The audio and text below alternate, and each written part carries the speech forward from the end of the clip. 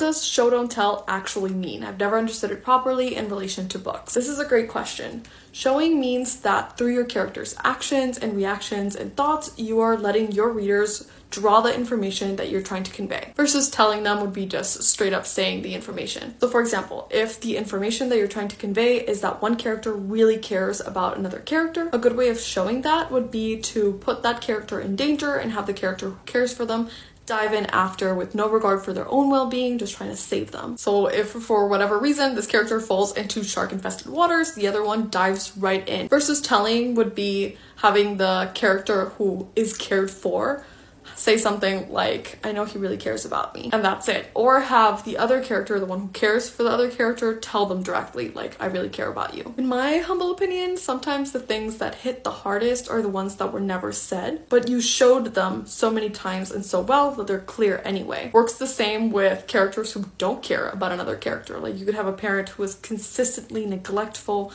and is always putting their own well-being above their child's. And this same idea of showing and not telling extends to almost everything.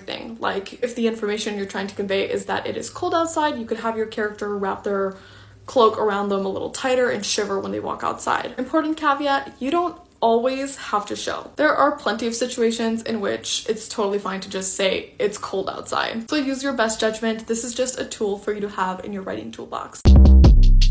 Short Cast Club